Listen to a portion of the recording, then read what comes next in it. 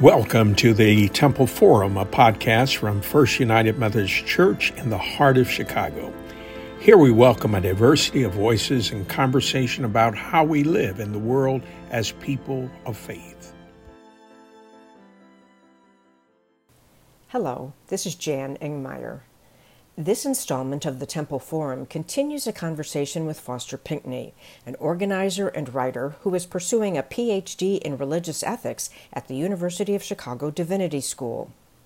In the first installment, Foster talked about his scholarship about Frederick Douglass and W.E.B. Du Bois and human dignity. We continue the conversation with an examination of critical race theory and Foster's hopes for our human dignity going forward. A term that we hear a lot is, or lately anyway, is critical race theory. Can you help us better understand what that term means and why it's important? Yeah, so critical race theory was sort of developed in the 1980s, and it emerges from critical legal studies and anti-colonial studies.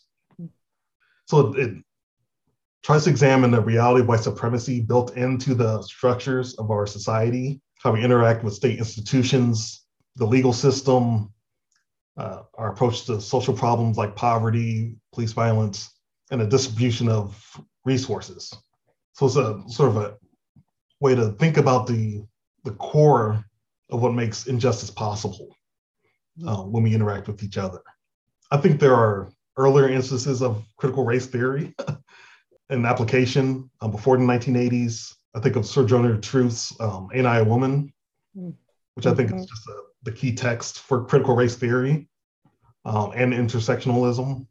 The way Douglass uses race to understand justification, both legally and ethically, in the aftermath of lynchings, engages with critical race theory the way we would recognize it now.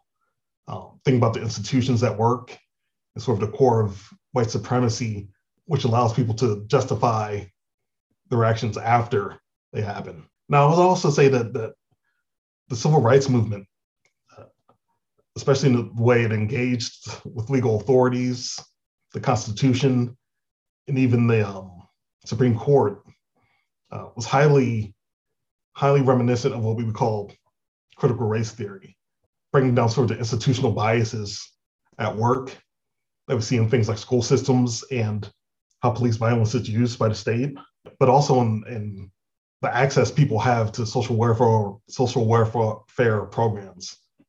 The fact that those are being used to restrict and suppress people all has to do with the sort of white supremacy built in to the very structure of our society. I think this became really apparent during the COVID-19 pandemic, too. Exactly. Sort of peeled the layers off and, we got some problems. Yeah, just an unequal distribution, unequal education around COVID-19 and vaccines in general. And the healthcare access. Yeah, and just a basic distrust. Minorities sort of knowing the history of white supremacist medical establishment and things like forced infertility, medical trials. These are all fresh in sort of the imaginary of Black people and all people of color, I think. Well, a lot of this didn't happen all that long ago. Yeah, it's there's still people around. I was watching the news the other day, and they were talking about the Tulsa race riots. This is the 100-year anniversary, and there are still 5 people who lived through it. It's amazing. It's 100 years ago. They're still here. They're still telling their stories. Which is great, because we need to hear those stories. Exactly. Yeah, so it's sort of constant in the way we look at the world, the way we understand how the United States is operating within itself, this understanding of critical race theory.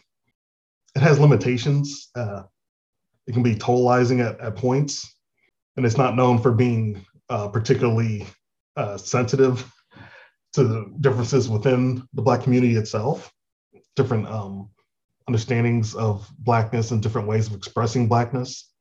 That's a good point. It's not monolithic. Right.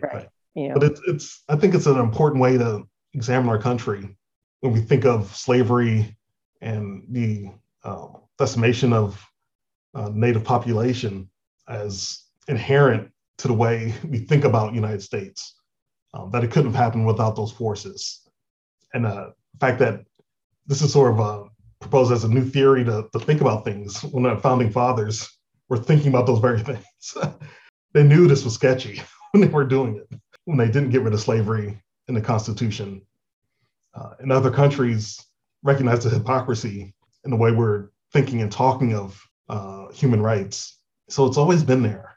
I actually tracked down sort of 3 key texts that people can look at. So there's Kimberly Crenshaw's Mapping the Margins. I think the first sort of scholarly article to really look at intersectionality and how critical race theory applies to violence against Black women specifically.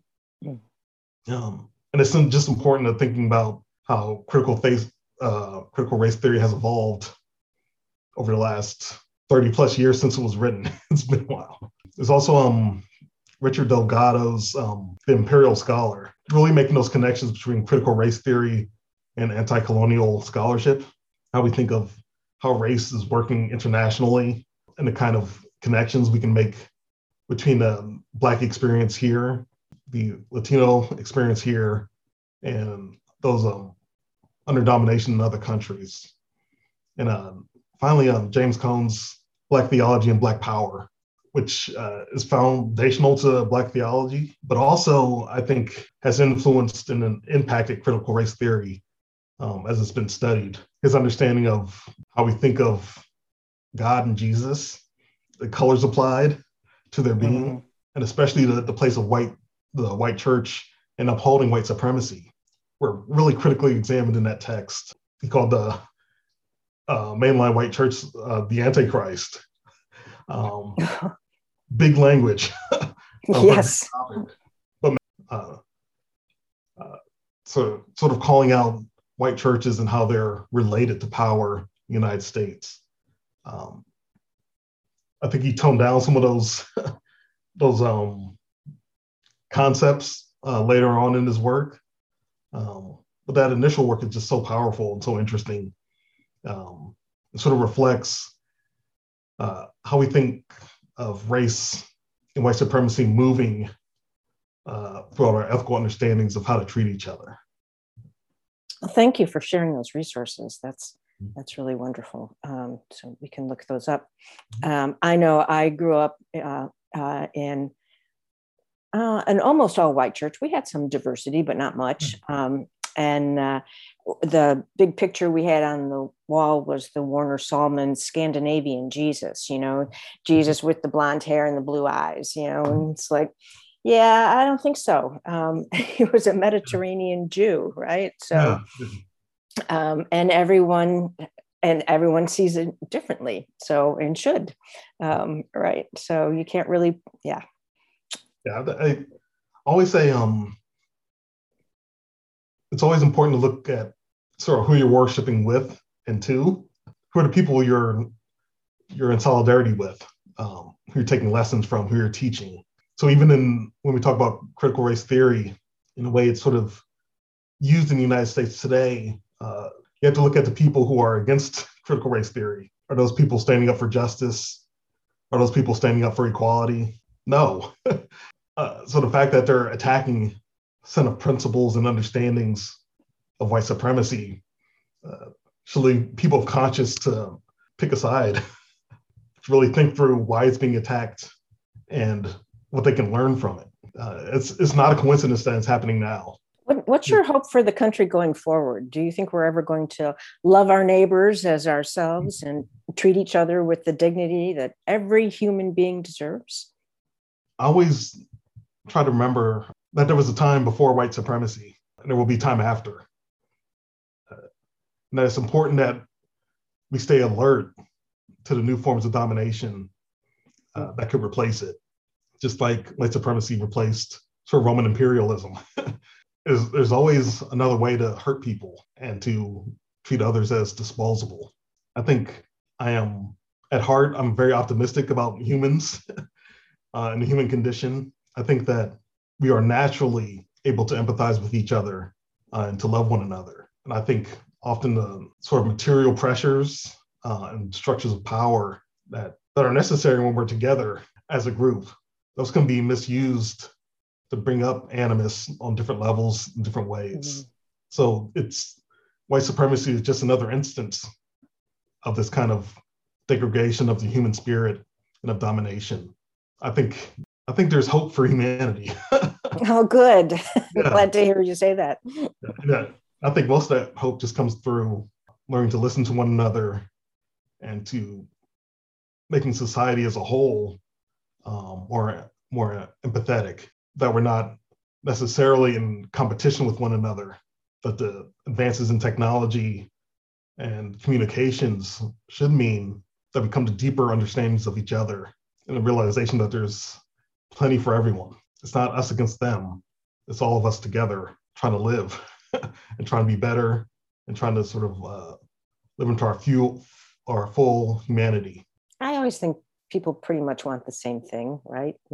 Yeah. Want to love and be loved and have joyful lives. Yeah. They want food and shelter, but they also want community. They want understanding. They want the freedom to pursue their goals and to grow as people. I think we're getting to a point as a species where we no longer have to have sort of a feudal imagination about how society should be set up, that there has to be a lower for there to be a higher, and that people need to fight and scrabble to get to these sort of upper echelons. We all can have what we need, and we all can have what we want as humans, but it can't come when we're dominating each other. Very well said. It's a good way to end it. Thank you, Foster Pinkney. I'm Jan Ingmeyer. Thanks for listening to this edition of the Temple Forum. You've been listening to the Temple Forum from First United Methodist Church in Chicago. You can find more conversations like this online at chicagotemple.org or wherever you get your podcasts. Please join us again soon.